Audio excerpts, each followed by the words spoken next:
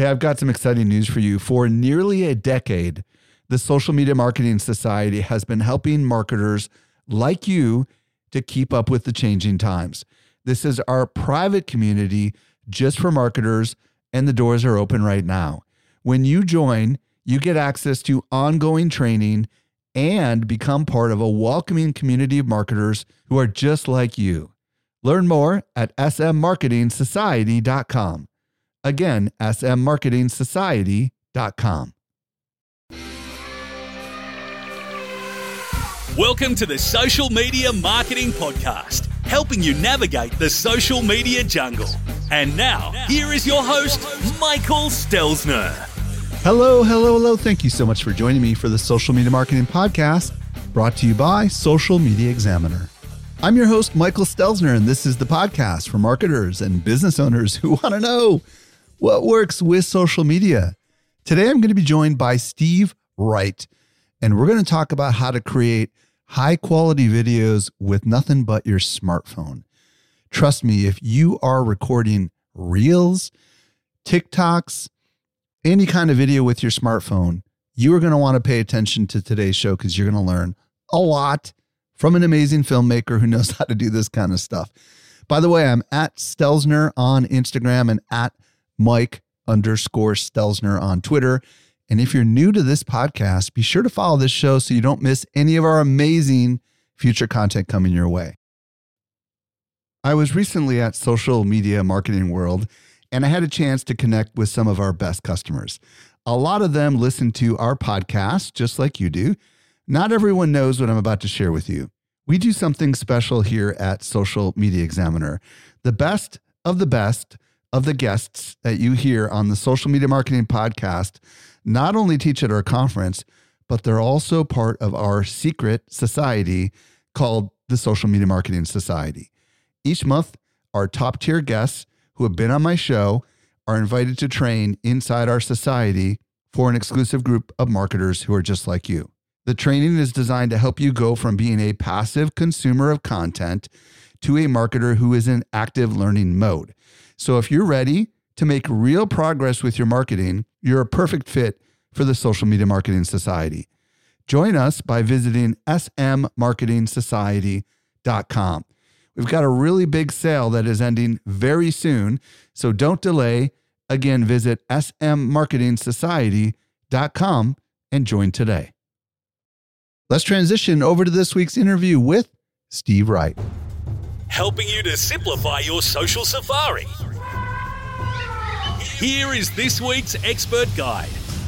Today, I am very excited to be joined by Steve Wright. If you don't know who Steve is, you need to know Steve. He's a videographer who helps aspiring creators understand how to create a career with video content creation. His YouTube channel is amazing.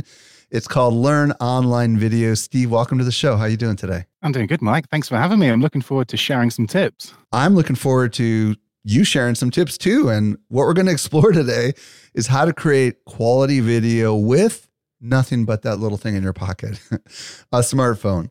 Now, I would love to hear your story, your backstory, because I know it's fascinating. So how'd you get into video? Start wherever you want to start. Okay, well, I'll rewind quite far for this because I think it's important for everyone to kind of get a bit of context, but I'll skim over the early stuff. I basically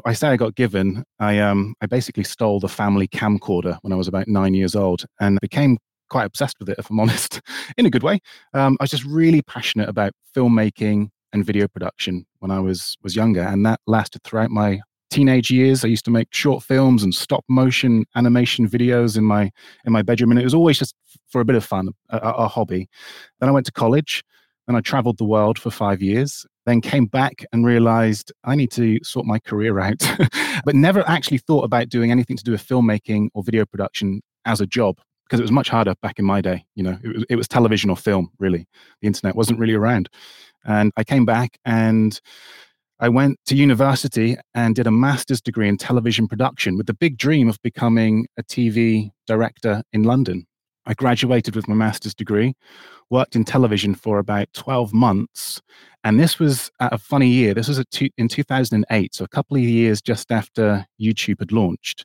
And for me, the landscape was changing drastically. YouTube was going from somewhere where you post a cat video to somewhere where businesses and brands were now investing their marketing budget. And I'd been working in television for about 12 months. Just out of curiosity, were you on the reality television, documentary television, or more like the television drama? What kind of stuff were you involved with? I started from the bottom and I was basically trying to work my way up. I literally thought if I graduate with a master's degree, I'm just going to get a directing job straight away. Not the case at all. It's very, very competitive, especially here in England and in London. There are people that are willing to work for free for 12 months just to get a foot in the door. Wow. I ended up being a very small cog in a very large wheel. I worked on a few different shows. The one that really sort of springs to mind is a TV show. I don't know whether you get this in America, but it's called The Hotel Inspector. And it's where... Is it a drama or a comedy or what is it? It's a reality show. So they basically take a very rundown hotel that isn't doing very well, failing drastically, and they send an expert in and they give it a full once over. I guess it's a bit like... Gordon Ramsay does. Exactly. It's very, very similar to that. Very similar to that. I was working for this show. I had what still to this day is one of the toughest jobs I've ever had. And that was I had to cold call hotels with really bad reviews and then try and pitch them the idea of being on a TV show. And you can imagine some of the responses that I got. It's really quite offensive, isn't it? To go, hey, how you doing? Yeah, just calling up because I heard your hotel's terrible. And I wondered if you'd like someone to come in and fix it for you. I forget exactly my script, which I used to read to try and pitch them this idea. But I'd say 80% of people probably hung up on me and were deeply offended. But the odd few were very grateful and they were aware that their business was failing and they were welcoming to the idea of someone coming in to fix it for them. So you got involved with reality television after you got your master's degree and you realized it wasn't what it was shaped up to be, it sounds like. So then what happened? So then I realized, like I said, the landscape was changing. I felt a little bit like television was dying, if I was honest. It felt like I was seeing incredible content turning up on YouTube and social media. And that was the type of content that I wanted to create. I wanted to create short, impactful videos for brands and businesses. So I left television. I quit. I gave up on the dream of being a film or TV director, and it just no longer became my passion. I went all in on online video, took a big loan out because I had no equipment, didn't even own a camera at the time, and I set up a video production company which specialized in creating videos for brands and businesses. Were hotels part of your lineup? I did a few hotels actually. The big one at that time, which was about 2008, 2009, was that most businesses back then, they had a website, but it was just pictures and text. And the way I would pitch to a lot of these brands was I'd say, you need a video. You need a video on that homepage of your website because people are expecting information and they're expecting it fast these days. That they don't want to have to read and look at pictures. If you can just press play on a video and have everything explained to them, that's how you're going to grab their attention. And it worked really well. I did that for 10 years. I ran a video production company for 10 years. That's exactly what I did. I offered short form videos for brands and businesses for their website and social media. And that did well. And did that for 10 years. And basically, whenever I did any bit of work that I thought was worthy of sharing, I would share it on my own personal social media pages. And what happened then was that my friends were sharing those videos with other people within their groups. And then that was how I was getting a lot of business. Businesses were then contacting me and saying, we love what you did for such and such. Can you do exactly the same for us? And there wasn't many people offering what I was offering back then, these kind of short form style videos. And the people that were offering this were charging an absolute fortune. It was television production companies that were doing these corporate videos, but they were sending in, a director, a researcher, a sound guy, an editor. So the cost of these things was astronomical. And then I was coming in as a bit of a running gun filmmaker. I could shoot, I could edit, and I could offer basically the exact same thing for a fraction of the cost. The company did quite well. Then quite quickly after that, other competitors started setting up. But I felt like I just got ahead of that curve with that one. And then I did that for 10 years. And two people used to call me up, two types of people. Number one was a business saying, we've seen what you've done for such and such. Can you do the same for us? And then I started getting emails and calls saying, can you teach me the art of video? I like what you're doing. I like these short form videos and I want to do the same. Do you do one-on-one training? Do you do any coaching or anything like that? And I didn't at the time. And to be honest, it didn't really excite me doing sort of one-on-one training or small group workshops. I just felt like that would be very repetitive. I'd have to teach people something for a few days and then do exactly the same the next week. And I thought I would much rather reach more people. You're very limited if you do those sort of small workshops. There's only so many people that you can help. So I thought, well, being a fan of online video, I thought, well, surely the best way to do this is online. So that was when I launched the YouTube channel, Learn Online Video. And I just started posting free content, free videos, and sharing knowledge, sharing everything that I knew. Everything I knew, I just wanted to share. What year was that when you started that channel? I started that channel in 2017. Tell everybody how it's grown. For those that aren't watching the video, we see a gold YouTube play button behind you. And everybody who doesn't understand, you get the silver one when you hit 100,000. You get the gold one when you hit what number? 1 million. So you just surpassed 1 million subscribers on your channel recently, right? Yeah, just last month we surpassed 1 million. Yeah, it's crazy. Just to give you a quick rundown of the last 5 years, I set up the YouTube channel in 2017 and basically did what 99% of YouTubers do, and that is post a few videos. They don't get the views or you don't get the subscribers that you hope you will, and you deem YouTube a failure. It doesn't work. Why would I keep posting videos? No one watches, no one subscribes. So I posted in the first 12 months 2 videos, and I kind of thought YouTube doesn't work. But then what happened is one of those videos that I posted about 6 months later went viral. And I thought, oh, wow, it's going all over the place. And I couldn't believe that this thing that I'd created 6 months ago, I was now reaping the rewards of it 6 months later. And I thought, if only I'd carried on making videos over the last 6 months, I'd now have a huge archive that could all potentially be going viral. And that completely changed my mindset. And I thought, okay, well, I'm just going to keep posting videos regardless of how many people are watching them, in hope that whether it's in a month or a week or a year or however long, eventually these videos will take off. And then year 2, I was definitely more consistent, and I grew up maybe 1,500 or 1,700 subscribers. But then come sort of 2020, when the pandemic hit and everyone was locked indoors looking to be either entertained or educated, I now had a big archive of free educational content. And it just so happened that people were looking for that type of content, and it blew up. In year 3, I grew by about 350,000 subscribers. The same again the next year. And yeah, like I say, we surpassed a million last month, and it just keeps growing. Well, congratulations, first of all, on your success. And it's an amazing story, Steve. Your background, obviously, ever since you were a little kid, was with video. You live and you breathe video. And obviously, you've had now your moment, right? Like, looking back, you wanted to be in television. Now you realize, man, you've got something potentially so much larger, and I think it's absolutely amazing. And there's a lot of people listening right now that are scared of video, and there's a lot of marketers that are in my audience that understand that video is where it's all going, right? We've got Instagram moving almost completely to video. We've got Facebook moving to video. We've got TikTok, which is only video. We've got YouTube, which is only video. And almost all these videos can be created with this little thing in your pocket, right? Your smartphone, right? Exactly. So why is it that smartphone video is so important today as we're recording this in late 2022?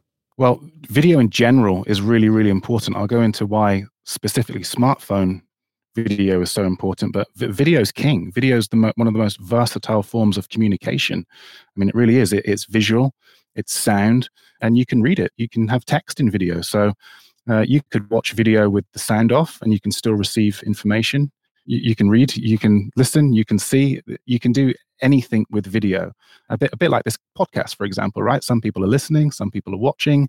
I don't know what you're going to do with this afterwards, but you could chop it up into little micro videos and have text along the bottom. There's just so much you can do with video. And the reason smartphone video is so important is that, like you just said, most people these days have one in their pocket. So it's never been so accessible. Back in the day, and really not that long ago, you needed, a huge camera. You needed a big computer to edit on. If you planned on ever broadcasting live, you'd literally need a van with a satellite dish. And now you can do all of that with something that fits in your pocket. It's truly remarkable. So if you are a business or you are looking to promote a product or a service, that there really is no better way to do it than with video. Well, and the smartphones now, the lenses on these things are amazing, and the technology, right? The ability to actually have all these different lenses, like the one that you and I have and the one that I have 3 camera lenses built into it, right?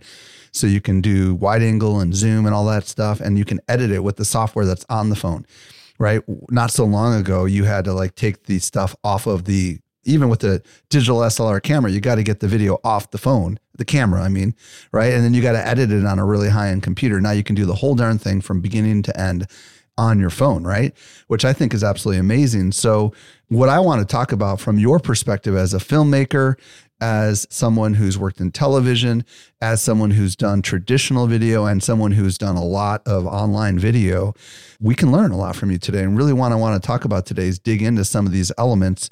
Let's start with the actual, before we film a video on our phone, whether we're filming a vertical video for TikTok or Reels, or whether we're forming something horizontal that we might want to use on YouTube, what do we need to be thinking about before we actually hit record? Yeah, well, first of all, what I don't want people to think is that they need the latest and greatest iPhone. Yes, it's going to help if you've got the latest one. It comes with some incredible features, but if you've got a phone that was built in the last, say, 3 years, chances are it shoots incredible video. So don't need the latest and greatest. Couple things, basics just to cover if you're new to video. Some of you may know this already and it may be obvious, but I see a few beginner mistakes when it comes to specifically smartphone videography. Number one is people will go out and plan on shooting. Bearing in mind, let's be honest, smartphones, the battery, it probably only realistically lasts a day, right? If you're lucky. Right. So the last thing you want to do is to go out on a shoot and have 20% battery because it's just not going to last. As soon as you start shooting video, it's going to drain the battery more. So always make sure you got a full charge on your battery. You can also get a little power bank that, a portable power supply that's going to give you a bit of extra juice if you need it. So make sure you charge your phone. It seems obvious, but I see lots of people make that mistake. On the battery thing, have you found any cool, like I've seen some that clamp onto the back of the phone. I don't know if you have a recommended. I've seen some where you just have a little cord hanging. Like I've done everything because, back when live video was really hot, I was doing a lot of live video, which sucks a lot of energy, obviously, out of the phone because you're live maybe for an hour and your battery could just go, so any particular thoughts on battery tech or anything like that? They vary. Honestly, they come in all different shapes and sizes. For me, I personally try to go for one that I can attach to the phone and then easily shoot with. Some of them are bigger and bulkier and hang down more, so not as good. But if you can get one that kind of sort of clamps to your phone a little bit more, it just means you haven't got something flapping about on your phone when you're trying to shoot video. Cool. What else do we need to worry about? Another thing, again, might seem obvious, but phones are different to what I would call a more traditional camera. A more traditional camera, you put a lens cap on, you put it nice and neatly away in your camera bag. A phone is in and out of your pocket, so it's going to get sticky fingerprints on it. So just give your lens a little wipe before you shoot. Just make sure it's not full of fluff or something. Real quick on the lens. Sure. Does it matter what we wipe it with? I mean, like, does some stuff matter more than others? Should we just use our shirt, or what are your thoughts? Yeah, I mean, this is more of a case of do as I say, not as I do. I always use my shirt. When it comes to my smartphone, with my more traditional real camera, I've got a little micro cloth and that does it properly. But with my phone, I'm running gun. I want it to be easy. It's fine. It's fine. Do you need to put any moisture on it before you wipe it down? Is it like sunglasses, or do you just literally just wipe it with just to get the dust off? Maybe a little if you want to. But yeah. Okay, cool. Give it a little wipe. Don't think you need some kind of specialist cloth or anything like that. Okay, cool. Your shirt is better than nothing, put it that way. Okay, so we've talked about the lens and we talked about the batteries. What else were you about to say next? The next thing, and this is a big mistake again I see people make, is storage on your phone. Chances are your phone is going to be used for taking all sorts of pictures and videos throughout your day-to-day life. So it's very important to know how much storage you've got on your phone. So if you're going to go out and start shooting 4K video, it's going to eat up that storage really quickly. And again, the last thing you want to do is to be out on a shoot and not be able to record video because you don't have any storage on your phone. So check those 3 things before you hit that record button: storage, battery, clean lens. And a little update for anybody who happens to have an iPhone. I don't know what it's like on Android, but if you pay for that service to back up all the video and the audio and the everything up into the cloud, you're going to have a ton of storage, because what it'll do is it'll just show a little preview of it, and then it'll free up lots of storage on your phone. But I would imagine if you're going to buy a new phone, you probably ought to consider getting a slightly larger storage on the phone if you're going to be doing video, right? Because if you get one of these 32 gigabit phones, that's not going to be enough, right? Exactly. And again, it comes down to the resolution that you're shooting in. We'll go into that in just a second, but 4K versus 1080 HD, for example, 4K is 4 times the size of HD. So personally, I would recommend, especially if you're first starting out, just to shoot in HD 1080 rather than 4K, because it's going to save you a ton of storage on your phone, and it's also going to require less processing power to edit. If you don't have a particularly fast computer, or if you're editing on your phone, it may struggle to edit 4K footage compared to 1080 HD. And if we're being really honest, if the majority of your audience are watching that content on a phone, they're not going to be able to tell the difference between 4K and HD on the way. Let's talk about, though, there is an advantage potentially to filming in 4K if you're going to edit on your computer. You want to go ahead and explain what that is? Yeah. So again, it depends what you're shooting and what your style is and what your intent for that content is or that footage is. So there's definitely pros to shooting in 4K. It's going to allow you to have much more resolution. The image is going to be cleaner and a little bit crisper. It's going to allow you to crop into that image, for example. So maybe if you're shooting in a landscape dimension, but you want to maybe crop more vertically for TikTok to repurpose that content, then that's when 4K would come in really useful, the ability to crop in the edit. But like I said, it really depends on what you're shooting and what your intent is for that content. For example, one extreme to another, if you've got minimal storage on your phone, you're not going to be repurposing your content, that your audience is going to be watching it on a phone, then don't shoot in 4K, to shoot in 1080. You may as well just stick to 1080. But yeah, if you're repurposing your content, that people are going to be watching your content on a big 4K monitor or TV, and you want the cleanest, crispest resolution you can, then shoot in 4K. Yeah. For example, we record this in 1080p because the technology that we're using is limited to that. And when we do cut in on our guests and try to make reels or TikToks out of it, it's not as high a resolution as we would like, and it looks a little bit fuzzy. So it just depends. Like if you're doing this for YouTube, for example, then you probably want to film in 4K is my thinking. Don't you agree? Yeah. Okay. What else, since we're into the camera now and we're talking about making decisions in the camera outside of the actual resolution, what else should we be thinking about with camera settings on our phone? Camera settings. So we've touched on 4K versus HD. The next one would be, there's a couple of things. So are you going to shoot in slow motion, for example, is a big question you should ask yourself before you hit that record button. Why would we ever do that? I mean, I'm curious what it was. That'd be for action shots, right? Or something like that? Yeah. Again, it depends on your intent it depends on what you're shooting and your intent for that content. So if maybe you're shooting, let's come up with a scenario here. Let's say someone doing a huge jump on a motocross bike and you're there shooting on your phone. There's a good chance that could look great in slow motion, slow that footage down. In which case I would recommend in shooting in slow motion. And again, it depends on what phone you're using, but let's assume that people are using the iPhone. On the iPhone, there is a literal setting, which is slow motion, and that will shoot at 120 frames per second, which means you can slow that footage down to 25% and still get really clean, smooth slow motion.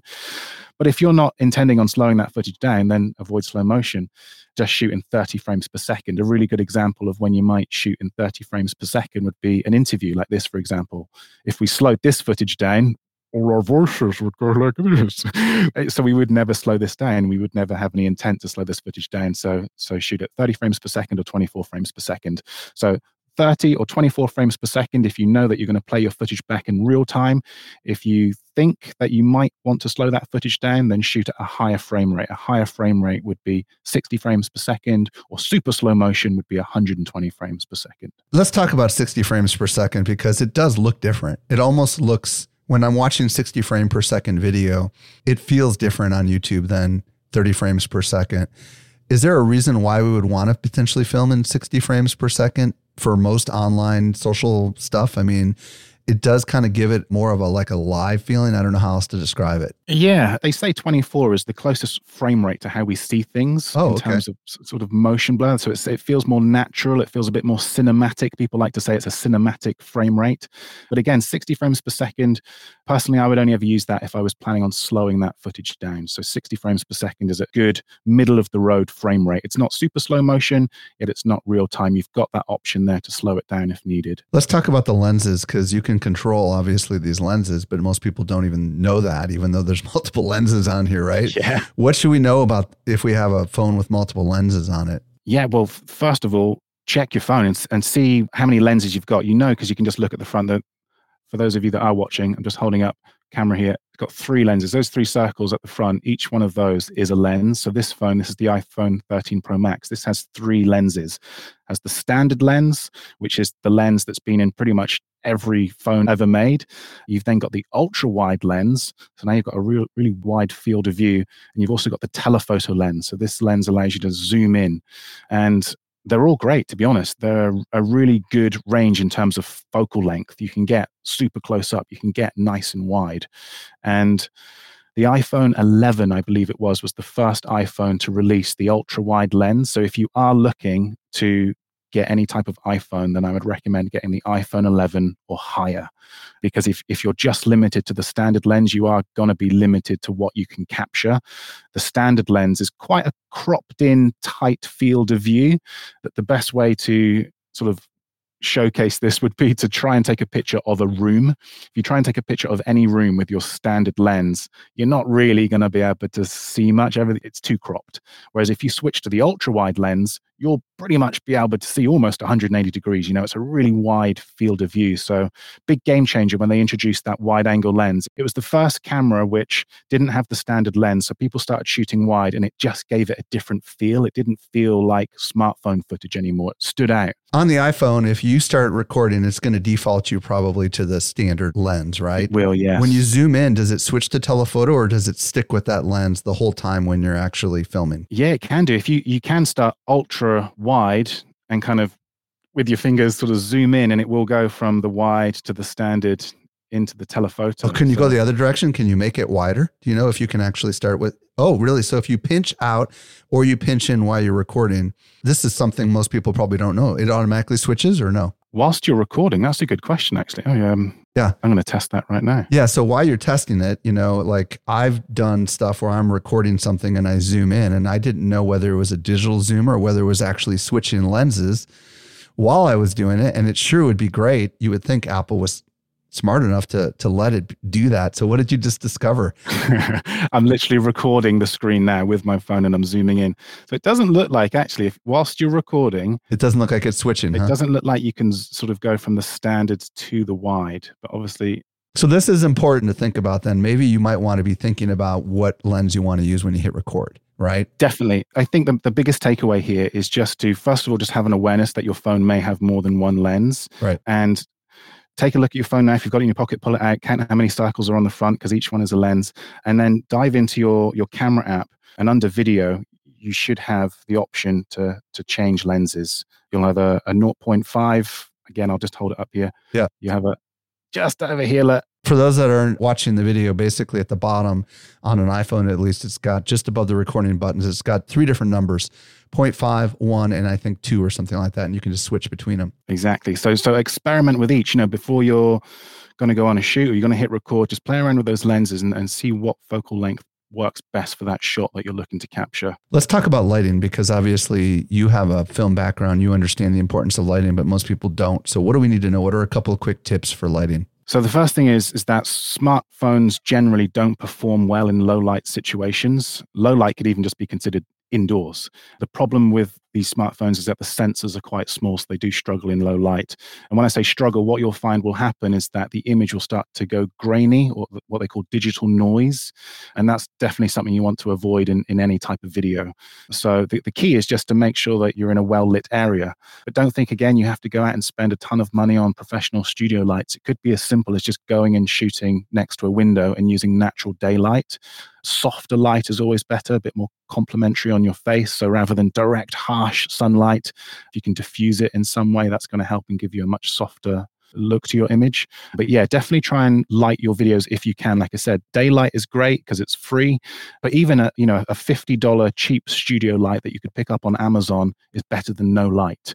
I started my YouTube channel literally using $40, $50 studio lights, and they lasted me for a good few years. So you really don't need to break the bank when it comes to lighting and video. just as long as you are lighting yourself or your subject in some way. So let's talk about what happens once we hit record. We've talked about picking the lens and getting the light in a good situation and making sure the lens is clean and we have decent amount of battery and storage on the phone. But like once we hit record, there's some things that you might want to share. Like what are some tips about actually making good video once you've actually, or you're about to hit that darn record button? Because, the smallest little things can make the biggest difference, obviously, right? They really can with video. My aim is always to help people get a more professional look and try to avoid that amateur vibe.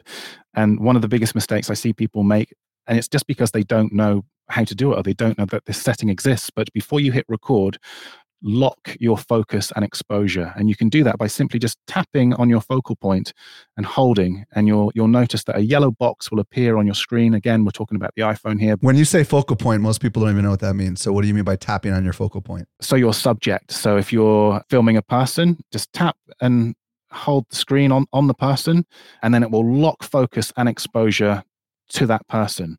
So if the lighting were to change or anything like that, the reason you would do this is you want to avoid an exposure change mid-shot. So a really good example of this would be, let's say you were inside in a darkish room and you were walked outside.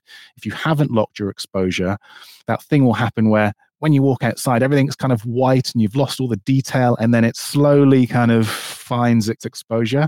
That's what you want to avoid because that looks amateur. Okay, so just to clarify then, if we are filming ourselves and maybe we're using a selfie stick or maybe we're just using our hand, we should lock the focal point on our face, especially if we're moving, right? As long as the lighting isn't going to change. So there's, you've got manual focus and you've got autofocus. So there's definitely a time and a place for autofocus. I don't want you to think that you should never be shooting in autofocus. So if you're walking, for example, and you're going to be going from shaded areas to brighter areas, then I would actually recommend just staying in auto mode and not locking your focus and exposure because the lighting's going to change so much. If you've locked it, it's either going to be too dark or too bright at certain times. And depending on your phone, again, the latest phones are great. The iPhone 14 has just been released. I haven't managed to get my hands on it yet, but the auto focus and exposure in that is fantastic. It looks amazing. It's able to now handle these going from a darker environment to a more brighter environment and then gradually changing that exposure. But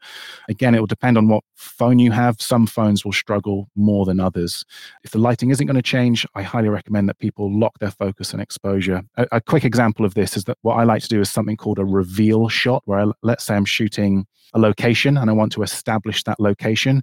A little trick I'll often do is I'll have my camera behind, say, a wall, and then I will slowly reveal from behind the wall to reveal my location. And what I want to do is lock that exposure, because what I don't want is a horrible exposure change as I go from behind the wall to reveal the location. So I would always lock my... because it would be focused on the wall instead of the actual thing. Exactly. It would focus on the wall. It would be exposed for the wall. I would then reveal my location, and then it would hunt for focus for a little while. The exposure would be overexposed, and then it would find its exposure, and it would be really distracting and look really amateur. But if you lock your focus and exposure, it just looks clean, crisp, no exposure change, no focus change, and it just looks much more professional. I love that. Let's talk about movement and stabilization and stuff, because obviously nobody wants to watch a video where you're shaking all over the place, right? So, but that's going to happen if you're filming it yourself, right? So do you have any tips on how we can be smoother when we're filming, or what, especially if we're in motion? Yeah. I mean, again, we're talking a general rule here. There's definitely, again, a time and a place for shaky video. I don't know if any of you have seen the Bourne films. Do you know what I mean? They're all shot handheld and it's shaky and there's punches being thrown everywhere, and it works for that style of film. But generally speaking, you want to keep your camera movement smooth and steady. And the good news is that image stabilization on phones these days is absolutely phenomenal.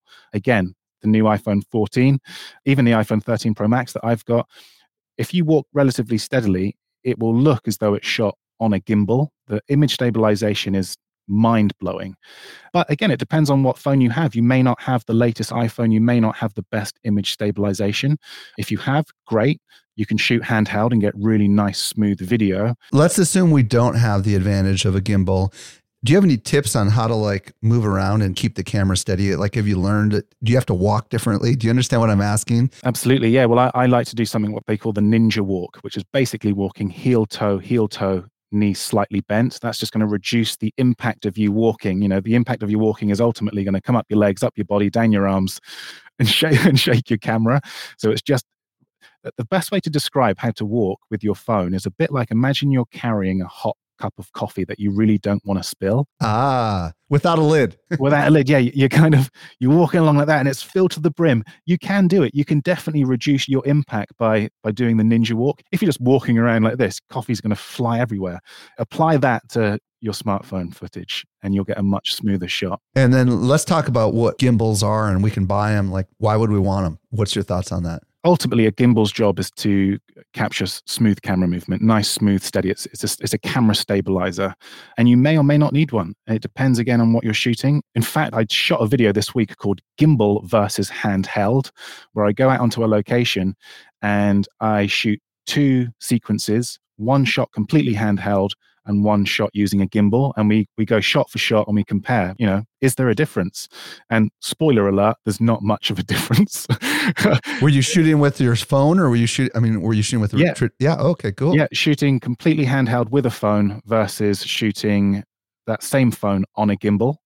And again, not to give too much away because this video hasn't come out yet, but it's amazing what's possible shooting handheld, especially with how good the image stabilization is in the latest iPhones. But if you don't have a phone with great image stabilization, this is where a gimbal might come in useful. If you're just not happy with how smooth your footage is looking and it's all shaky and you've tried your hardest to shoot handheld, but you just can't get it looking nice and smooth, then that's where a gimbal would come in. And also, a gimbal does make it a bit more comfortable to shoot. It's a bit safer to shoot using a gimbal. So one of the challenges I set myself while shooting this video was to get a shot of the camera just hovering above a river, pushing forward. Yeah, you were concerned you might drop it. And shooting that handheld was really ropey. I had to check the insurance on my phone before I did that one because I came very close to dropping that in the river. Whereas with a gimbal, you're able to get it into more awkward positions much easier, and it's much easier to hold. So you're a little less worried about dropping your phone when you use a gimbal. So you have to sort of weigh it up, I guess. Are you unhappy with how smooth your footage is looking? Especially if you're on long shoots, a gimbal will come in useful. Well, and some have batteries built into them too, which is kind of a double win. Now, I've got a question for you. When people are doing vertical selfie videos for like Reels and TikTok and stuff, do you have any recommendations on where they should hold the camera? Above them, flat on, below them? I mean, there's all sorts of, what's a simple tip on how to frame up yourself before you hit record? There's a number of different ways to look at this. Your camera angle is actually surprisingly important, whether that's consciously or subconsciously. People will look at the same shot from a different camera angle quite differently. So you see this a lot in big feature films. If you want someone to look big and intimidating, dramatic, or scary, you tend to shoot them at a low angle looking up, because they appear more intimidating. It's a little Hollywood camera trick. The same again, if you want someone to look sort of small and weak, you'll shoot from a high angle looking down to make them look very small. The same can be applied to your video content.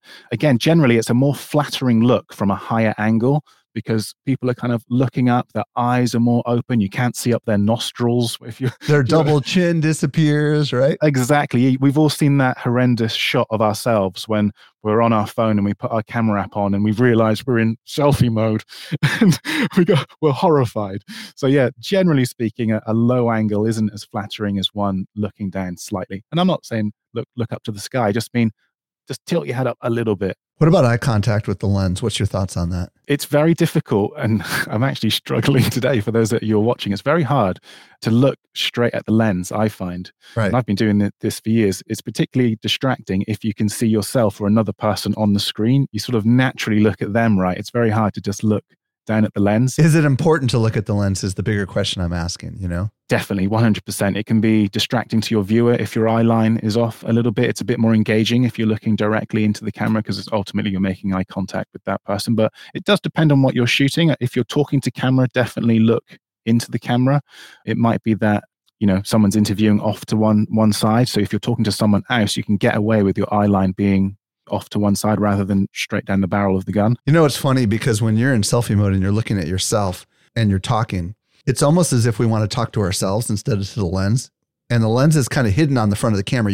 Sometimes you don't even remember where it is, I'm almost wondering whether we should just cover up the front of the phone and not even see ourselves. You know what I mean? What are your thoughts on that? That was a really good question, by the way. And this is definitely worth mentioning. I should have mentioned it earlier, but very importantly, again, iPhones, the best camera, the best lens is the one facing away from you, the back of your phone. Right. The selfie camera is a lower resolution. It's just not as good as what we call the main camera on the front there. And this applies to all iPhones, even the latest one. The back camera is always better than the portrait one. So if your aim is to get the best looking video possible, then flip your phone around when you're in selfie mode and take it with the back facing camera. That does two things. Number one, it gets you a better looking image because you're using a better camera, but also it prevents you from looking at yourself because there's no screen. You're looking at the back of your phone now rather than the front of it. So I like that. You know, what about airplane mode? We didn't even think about this. These are phones. I mean, when you're in record mode, what if a phone call comes in? I mean, is that even an option or what happens? Yeah, it can be.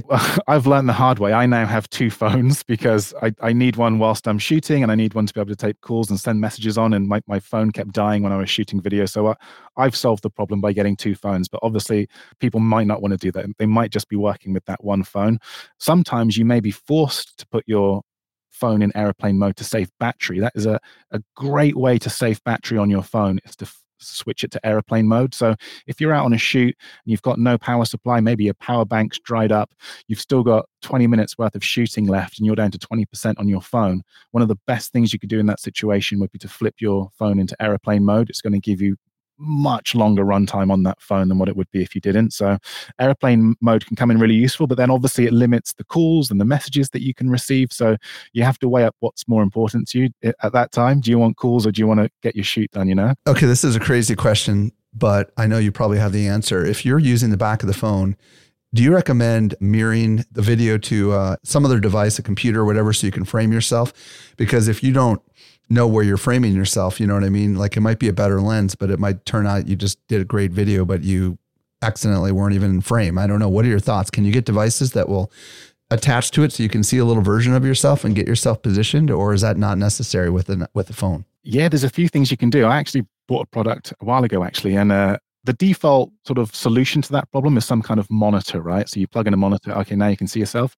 And I forget what company this was, but they came up with a really clever idea of actually, it doesn't need to be a monitor. It just needs to be a mirror.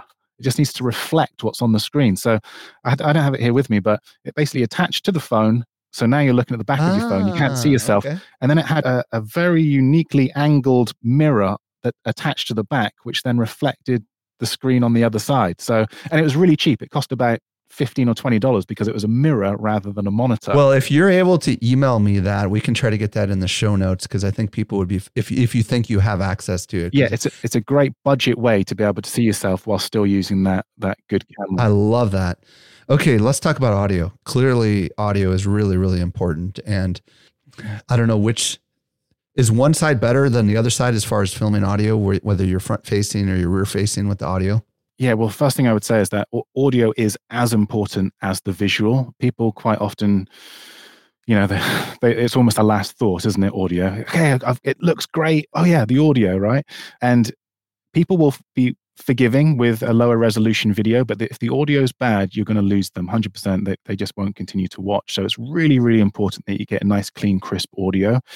The microphone on the iPhones is actually pretty good, but you do have to be in the right environment. The right environment is just essentially out of the wind. It will not cope with any type of wind. You'll get that really horrible, nasty, distorted sound if you're in any wind.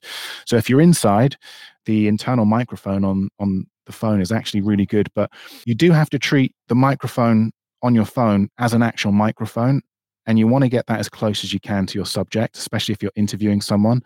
There's no good holding your phone out in front of you and then having your subject 10 feet away. The audio is just going to sound terrible. So try and get your phone as close as you can to that person without it being too in their face. Try and find an environment that isn't loud with lots of background noise, and definitely don't be anywhere where there's any type of wind, because it's not going to end well. Where's the audio coming in from too? Because we don't want to accidentally cover up the audio source, right? Is it coming from a hole next to the lenses? Is that generally how it works? Yeah, again, it will depend on what you've got, but just at the bottom of the phone here, next to the charger, you got speakers and a microphone. So yeah, just be mindful of, covering up any what looks like holes or speakers or microphone or anything like that when you're shooting video. Yeah, generally they are quite clever. Apple put them in places where you're sort of least likely to cover them up with your fingers.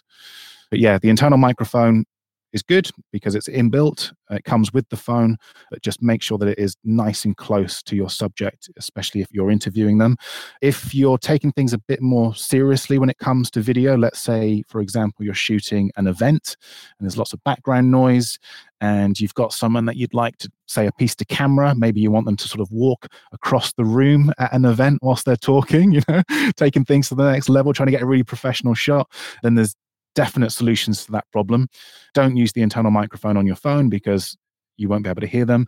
I'd recommend getting a wireless microphone, and you can literally just clip these onto someone's collar. They're completely wireless, and then you can attach a little transmitter. Just it plugs into the charging port of your phone, very small, very discreet, and then that will allow you to pick up that person's audio up to about 20 meters away, and it'll be clean and it'll be crisp, and they can get close to the camera, walk further away, but their audio will remain the same. The volume of their voice will remain the same, and it'll be clean and crisp, which is super important. What are your thoughts on DJI's mic versus Rode's mic? Have you experimented with both of them? Because I've got friends who swear by both of them, that say they're absolutely amazing. Yeah, well, I've never used the DJI one, so I can't say good or bad about that, but I have used the Rode Wireless Go, and that is my go-to microphone. This isn't sponsored. I bought it with my own money, and it's never let me down. It's not the cheapest, but for me, it's the most reliable. Like I said, it's never let me down. An incredible range on that thing,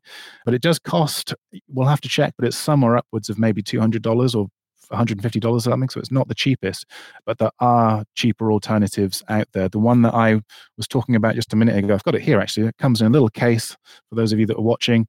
You've got this little bit here, this little transmitter plugs into the phone, and then again, very small, very discreet. It's a little clip, and it just clips on, and you're going to get clean, crisp audio. And you can get these for about $40 or $50. So again, you don't need to break the bank with this stuff. Is that the Rode Wireless Go, or is that something else? No, this is something else. This is by a company called Ulanzi.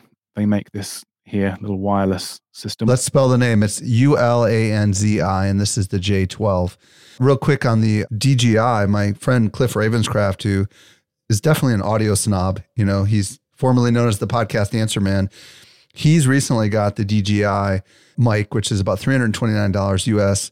And it does come with a dead cat, which is good for outdoors. For people that don't know, a dead cat is essentially a bunch of fuzz that covers up the wind, but he loves it. And it comes with two, just like the one that Steve just showed us. So you could actually do interviews, I would imagine, with it, and it will all somehow go back to the source on the phone. Is that how that one works that you just were talking about? Exactly. Yeah. Completely wireless solution to your audio problem, which will be, like I said, you don't want people too far away. You don't want wind distortion. Dead cat was a really good tip as well. Yeah, those little fluffy things that you attach to microphones. If you are in a really bad situation where it's super windy, those things will definitely help. They're just not attractive, obviously. They look really weird. It's going to look like you have like a fuzzy thing hanging off your shirt. They're hard to hide, those things, but it's better than terrible audio. I'd much rather see someone with a dead cat and have clean, crisp audio than without and it just be awful. Well, Steve, I know we've just scratched the surface of the insights that are in your brain. First of all, I want to say thank you so much for answering all these questions and giving all sorts of insights and wisdom to our listeners. If people want to discover more about you and the great things you've got going on, where would you like to send them? Head over to YouTube, Learn Online Video. I have over 100 videos there dedicated to helping you make better videos. Everything from smartphone filmmaking, editing tips, the lot. Yeah, that is the best place to find me. And if people want to reach out to you on any particular social platform, do you have a preferred platform, or is it YouTube only? Yeah, feel free to reach out. Anyone that wants to get in touch. Instagram, I'm probably most active there. Well, most active on YouTube. That's where I post regularly. But yeah, in terms of messaging and getting in contact, then Instagram is a good place to do that. And what is the Instagram account if they want to search for it? Same again, at Learn Online Video. At Learn Online Video. Steve Wright, spelled W-R-I-G-H-T. Thank you so much for coming on the show and sharing all your insights with us. We're way better because of it. You are very welcome, Mike. Hey, if you missed anything, we took all the notes for you over at socialmediaexaminer.com/532. And if you're new to the show, be sure to follow us. If you've been a long-time listener, would you do me a favor? Would you let your friends know about this show? Or just let me know what you think. I'm at Stelzner on Instagram and at Mike_Stelzner on Twitter. This brings us to the end of yet another episode of the Social Media Marketing Podcast. I'm your host, Michael Stelzner. I'll be back with you next week. I hope you make the best out of your day, and may social media continue to change your world. The Social Media Marketing Podcast is a production of Social Media Examiner. Hey, just a quick reminder, join the Social Media Marketing Society today and level up your marketing for your company or your clients. Visit smmarketingsociety.com to find out more.